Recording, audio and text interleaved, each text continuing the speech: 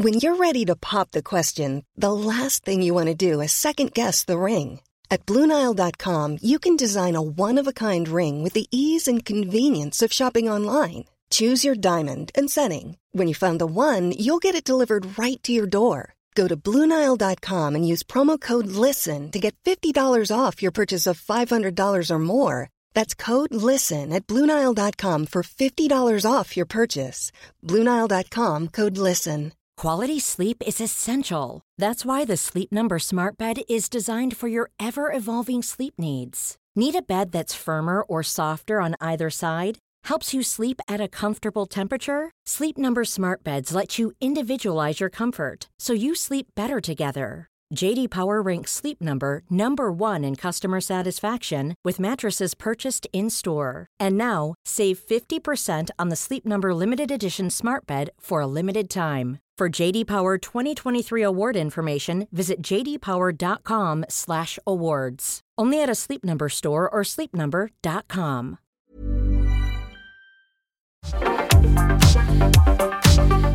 Welcome to France Elects, a special World Review podcast series on the French election from The New Statesman. I'm Ido Vock, Europe correspondent at The New Statesman. Ahead of the next vote for president in April, I'll be joined by some of the sharpest observers of French politics, delving deep into the big issues shaping the race to lead the EU's biggest military power and its second largest economy. This week, we're talking about how the war in Ukraine has helped Emmanuel Macron present himself as a statesman as he seeks re-election. Then came the war in Ukraine, which immediately, in very many ways, just transformed Macron from an incumbent candidate to essentially the leader of the nation and the leader of the armies. And whether the left-winger Jean-Luc Mélenchon could really inch through to the runoff round of vote. I would say that even though the polls suggest that Macron would beat Mélenchon much more easily than Le Pen, that Macron would much prefer to be in the second round with Le Pen.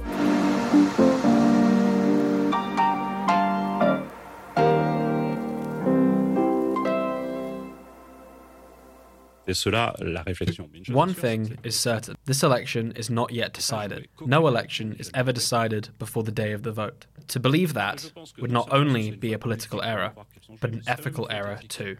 If we were to tell the French people, move along, nothing to see here, that would be an error. No complacency was the message Christophe Castaner, the leader of President Macron's party in Parliament, was attempting to convey to the electorate less than 3 weeks out from the first round of the French presidential election. Boosted by the Russian invasion of Ukraine, the incumbent, finally, officially a candidate, has surged in the polls. His qualification for the runoff round is now seen as all but certain, subsequent re-election only slightly less so. If there is a danger to Macron's re-election chances, the president's campaign believes, it is from voter apathy, a sense that the result of the contest is preordained, which would dissuade some of his supporters from turning out on the day. His rivals, by contrast, have been trying their best to put a brave face on the polls. Here's Valérie Pécresse, the centre-right candidate, during a recent TV debate. I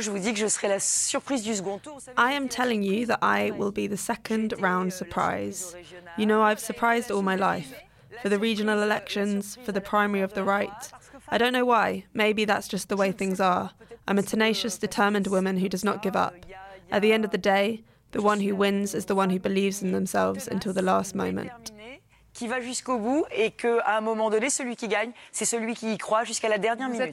But can any of Macron's rivals' messages cut through at a time of international crisis? Just weeks out from a presidential election, the campaign should be on front pages almost every day. But the war in Ukraine continues to dominate the news cycle, leaving little room for day-to-day politics. To the extent that any attention is paid to the candidates, it's often Macron, as the current head of state and commander of the armed forces, who benefits.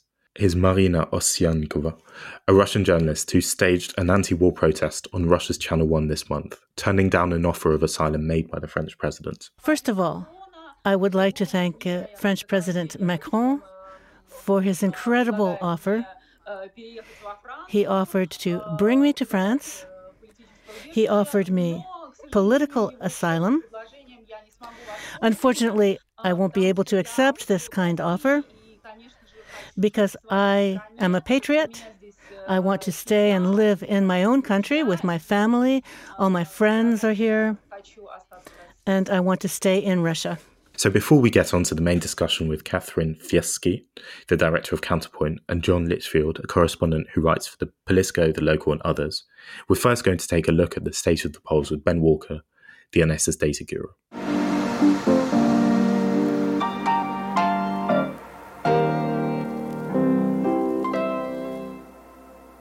Thanks very much for coming back on, Ben. It's been a while since we had you on the podcast, and since then things have moved a little bit. How are the polls looking right now? Yeah, so thanks for having me. Everything's changed and nothing has changed. Macron is still in the lead by an even larger margin. When we last spoke, it was around about January, February, wasn't it? And we were pointing out that over the course of the past 4 years, Macron has been in the lead. Le Pen has mostly been in second place. She will always be his challenger in the second round. And today, with only but 2 weeks to go until the first round, nothing's changed. Macron at the moment has around about 30% of the first round preference, which is actually significantly up on a few weeks ago. He has had a bit of a surge in support following the Russian invasion of Ukraine. What has happened, what caused that really, is a lot of people now saying they're certain of the vote. So when we last spoke, I talked about the gap in voter certainty amongst rich, poor voters, amongst men and women. Now that's narrowed significantly. A month or two ago, the gap between men and women who were certain of the vote was like 10 points. Now it's like 3-2. And the vast majority of those women who now say they have an intention to vote are coming out for Macron. We're seeing an increase in the number of people on middle to upper incomes now declaring greater certainty. And this is basically just Macron's base coming out. And they're saying, yeah, we're certain for him. We're coming out for him. We are going to vote for him. There's no uncertainty here. And what we're seeing in the polling is literally his piece of the pie is just expanding as a consequence. His vote is a lot more certain than the rest, really.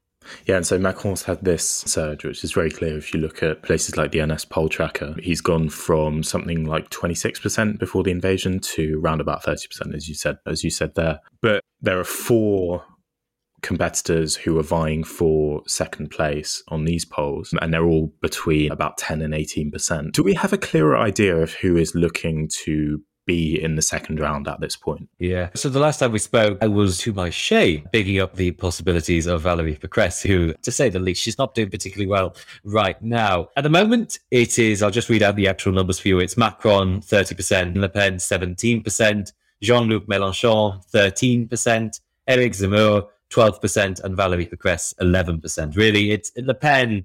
It's only 2 weeks to go. I doubt Mélenchon will be able to galvanize enough support to hit her for second place. It is looking more likely than not, incredibly likely, that Le Pen will once again be the second place challenger. She does have, just to repeat those numbers, a 6 point lead over the third place, and third, fourth, and fifth place quite tightly put together there. But yeah, Le Pen has stayed stable throughout this campaign. She hasn't really bounced around too much. When Zemmour entered the race, her support fell, but she held firm. She's still hanging about there. What is curious to note, though, is a lot of the vote is not exactly declaring certainty yet. There's a potential that the polls could be underplaying her just a little bit, but nonetheless, that doesn't really change the arithmetic much. Le Pen is in second place and probably will finish second place. But nonetheless, there has been a bit of a shift towards Mélenchon in the past few weeks, and there is some talk now that potentially he could pip Le Pen to the second round. He's only on about 3 to 4% behind Le Pen, which, if some of the voters of other left-wing candidates who really are in with no chance, who are on 3% or 5% or 7%, choose to lend him their vote as a kind of tactical vote, is there a chance that he could pip Le Pen to the second round?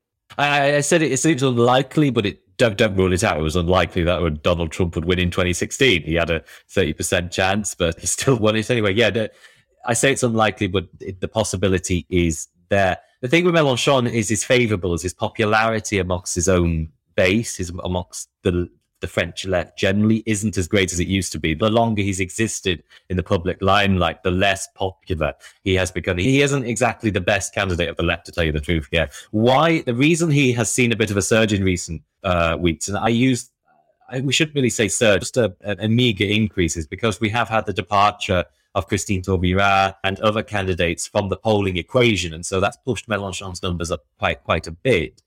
But to tell you the truth, it would be a big push, and it would be hard to see that happening right now. All right, Ben, thanks very much. Happy to be here. If you're enjoying France Elects, you might want to consider subscribing. We have a special offer for podcast listeners, 12 weeks for £12 or €12 in Europe. Just go to newstatesman.com/podcast offer. And you can read all our international coverage at newstatesman.com/international.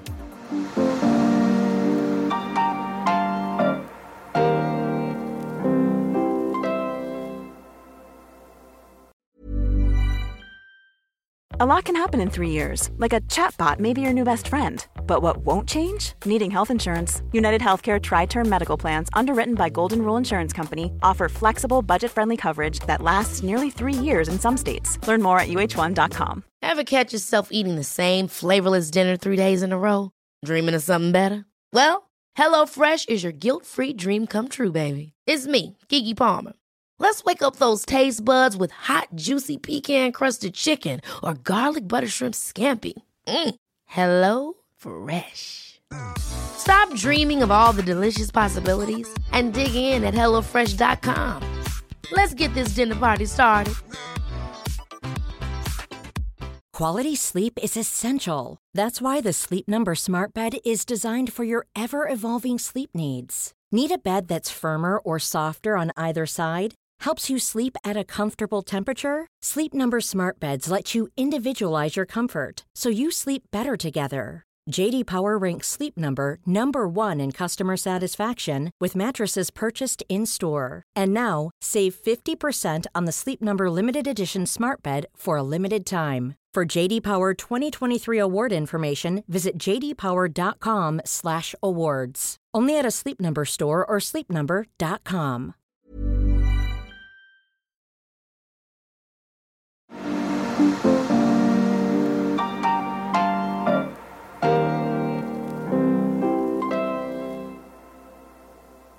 And now, on to our main discussion about the impact that Ukraine has had on the presidential race with Catherine Fieschi and John Litchfield. Catherine and John, thanks very much for coming back onto the podcast. The kind of obvious place to start is asking, how is the campaign going? Because many people in France, it definitely doesn't make the front pages very often at the moment in France, which is not what you would expect from a campaign that's just weeks away, the most important campaign of the French electoral cycle. But clearly, the war in Ukraine continues to dominate headlines. So how is the campaign going? How is it registering in the kind of public consciousness? And Catherine, do you want to go first? Sure, thank you. Well, I think it's a really good question. I mean, the campaign isn't really registering in the public consciousness. I think there are two things. First of all, this campaign comes after COVID. So there were real discussions about how early it could begin, whether the candidates could hold large public meetings and so on. And I think that in any case kind of muted the beginning of the campaign. And then, of course, then came the war in Ukraine, which immediately, in very many ways, just transformed Macron from an incumbent candidate to essentially the leader of the nation and the leader of the armies. And that kind of metaphysical transformation right at the beginning of what would have been the start of an important campaign means that it's reorganized characters in the narrative in a way that gave him a real advantage. He was already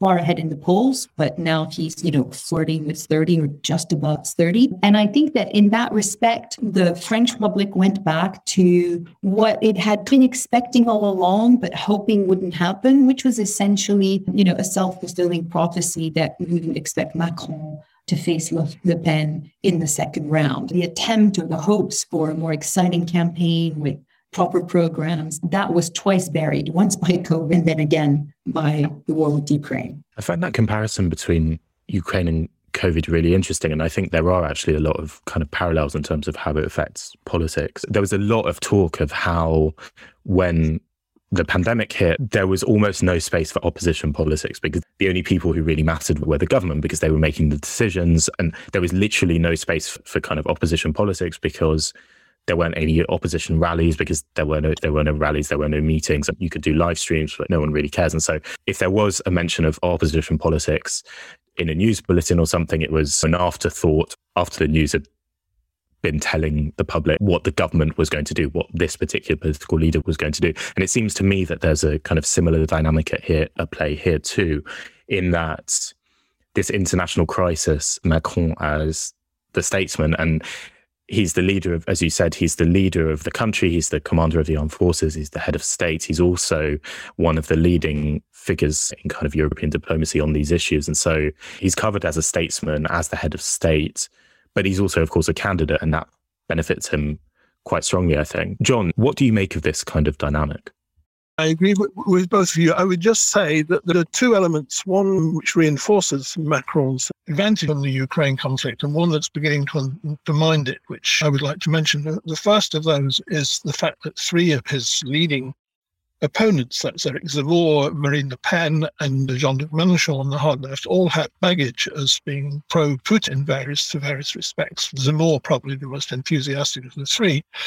But Le Pen took a loan from a state-backed Russian bank last time. She's also been with to see Putin. She's always been very sort of Putin-friendly or Putin-positive in the past. Mélenchon also, but more because he's anti-German and anti-American, anti-NATO, anti-EU, and therefore he supports Putin on the rebound. So in a sense, the three of the four candidates who might get into the second round with Macron ought to have been, or have been, Zemmour certainly has been damaged by that history. The second thing, though, which is now beginning to somewhat affect the strength that Macron was given from the start of the war in terms of the polls, is the effect of the conflict domestically and the effect of prices domestically. And Macron's 31% in the polls has shrunk by a couple of points in the last 2 or 3 days. He's down to 27.5 in one, 28 in another. And that's partly just the fact that he's come into the race. And there's always that effect that when that president actually enters the race and becomes a candidate, his poll ratings tend to go down a bit. And also he's made 1 or 2 somewhat controversial proposals, like retirement age at 65 rather than 62. But I think it's partly the fact that people are finding fuel prices at €2 a litre and increasing food prices. And not all people, but some people are more worried about the effect of the war on them than on Ukraine. So overall, absolutely, I agree that the war almost certainly means that Macron is going to win this election. I think he was quite strongly placed before. It's difficult to see now anyone else winning it. But the last couple of days, there's been a bit of a wobble in the polls in the last day or so. And in terms of his rivals, you've both spoken about the basically 4 candidates who could plausibly make it to the second round. They're on between 10 and about 18%. That's Le Pen, Zemmour, Mélenchon, and Pécresse. How are things looking on their side? And coming back to this kind of dynamic of opposition politics having a difficult time getting a look in at a time of crisis when people look to the executive, the kind of current leader, are they managing to get their messages across? The important thing here is that I'm not sure that anyone is getting heard, in the sense that I think that Macron's huge advantage is that, he's been able essentially to do a kind of show and tell. The messages and the strategy that he'd crafted and that he put on the table in September with his France 2030 investment program, prior to that, in terms of how he has called for strategic autonomy for the European Union, his calls to NATO, his view of the relationship with the United States.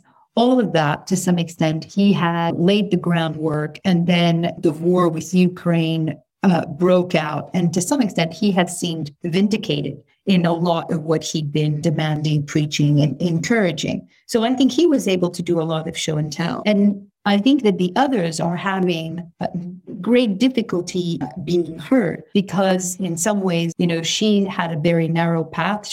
Her big problem was to try and distinguish herself from Macron, which she's struggling with, but also distinguish herself from the far right. So she's inaudible in many respects, no matter what. Marine Le Pen has played it very cautiously, like a consummate politician, I would argue. And essentially, she's riding out the storm, counting on her experience and the fact that she has become, for better or for worse, a kind of ballast in the light of the Fifth Republic.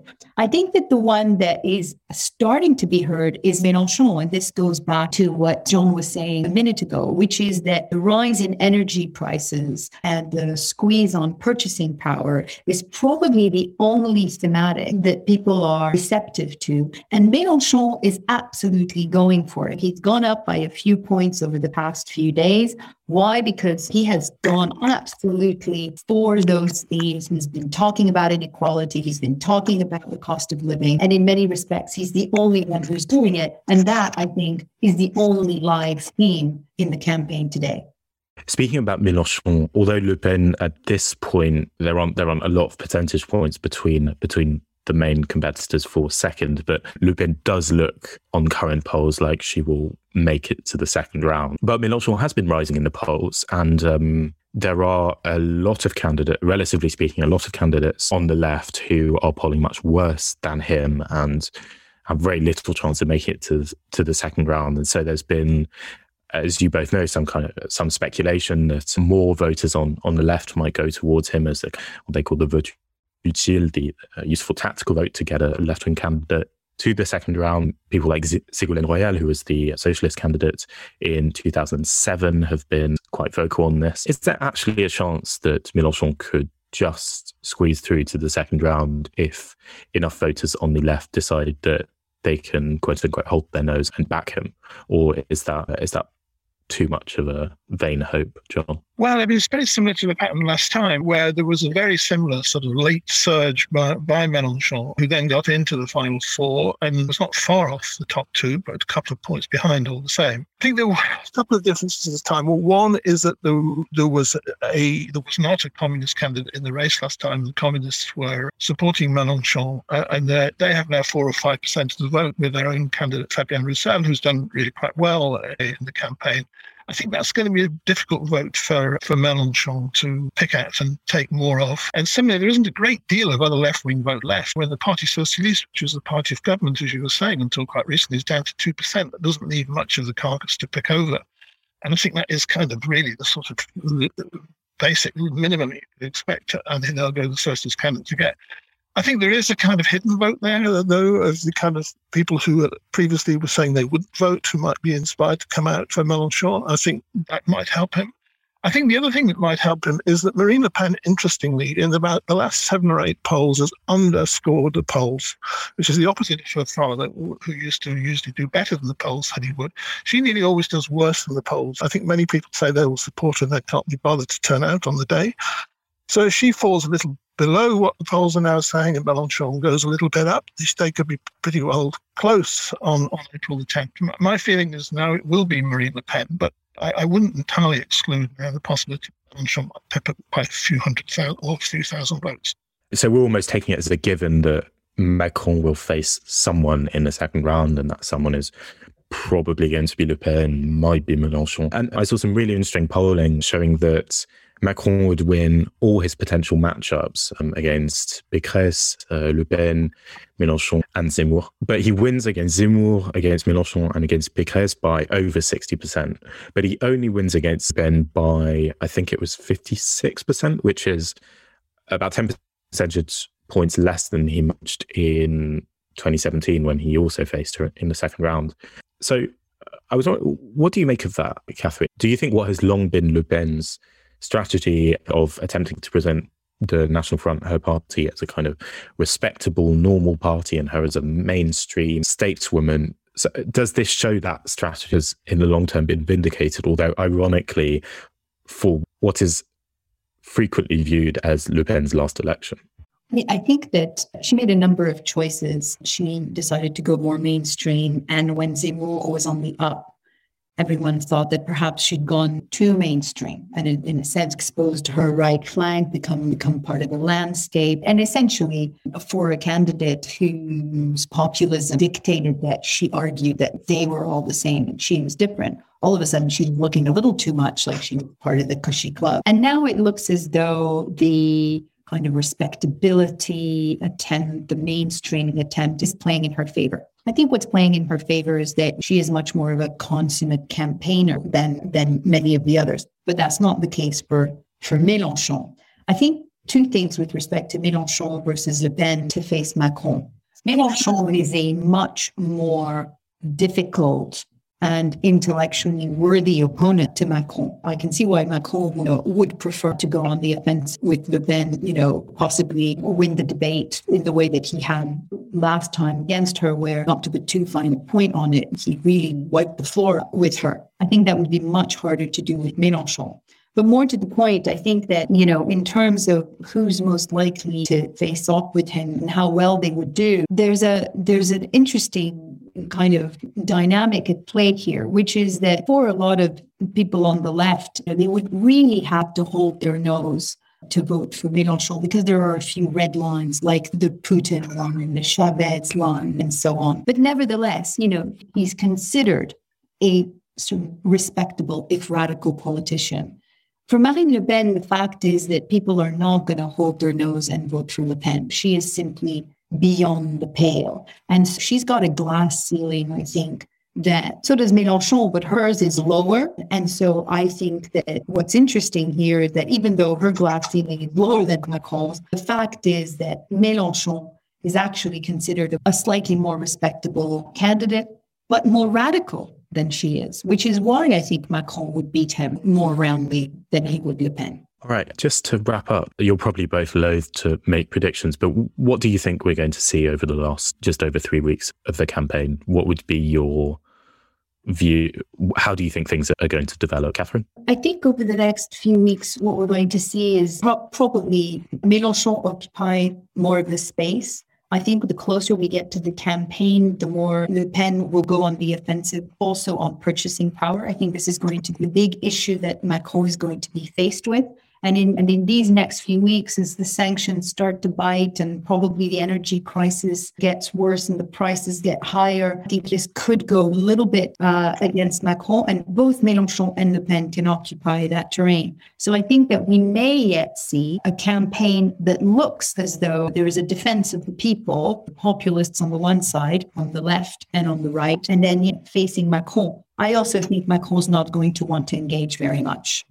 So they'll be mainly talking to each other or to themselves. And John, what do you think we're going to see? For the reasons Catherine says, I would think that Macron's present score of between 27 and 29 will melt away a little bit, but it was very consistent at around 24 and 25 for months before that, and I don't see his score going below that. So he probably will top the poll on around 26, 27, I would say, on April the 10th. I would think that in the end of the day, it will be Marine Le Pen who will come second, but it might be very close between her and Mélenchon. And of the two, I would say that even though the polls suggest that Macron would beat Mélenchon much more easily than Le Pen, that Macron would much prefer to be in the second round with Le Pen, for the reasons Catherine said, but for another reason. I think that if he's in the second round against Le Pen, he is the centrist candidate taking left-wing votes to defeat the right and the far right. If he's in the second round against Mélenchon, he's pushed into being the right-wing candidate, the candidate of the rich, the candidate who takes right-wing votes, even far-right votes, to defeat Mélenchon. And that might make it much harder for him to govern in the next 5 years, assuming he is going to be governed. Thank you both for joining me once again on France Elects. That's it for this episode of France Elects. I hope you'll join us next time. Our producer has been Adrian Bradley. Thanks for listening, and until next time.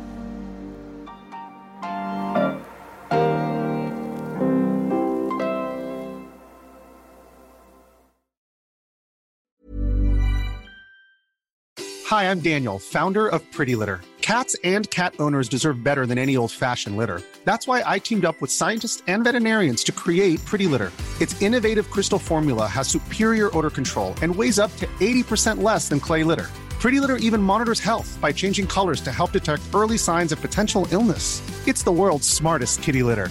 Go to prettylitter.com and use code ACAST for 20% off your first order and a free cat toy. Terms and conditions apply. See site for details. Hey, it's Paige DeSorbo from Giggly Squad. High quality fashion without the price tag. Say hello to Quince. I'm snagging high-end essentials like cozy cashmere sweaters, sleek leather jackets, fine jewelry, and so much more. With Quince being 50 to 80% less than similar brands. And they partner with factories that prioritize safe, ethical, and responsible manufacturing. I love that. Luxury quality within reach. Go to quince.com/style to get free shipping and 365-day returns on your next order. Quince.com/style.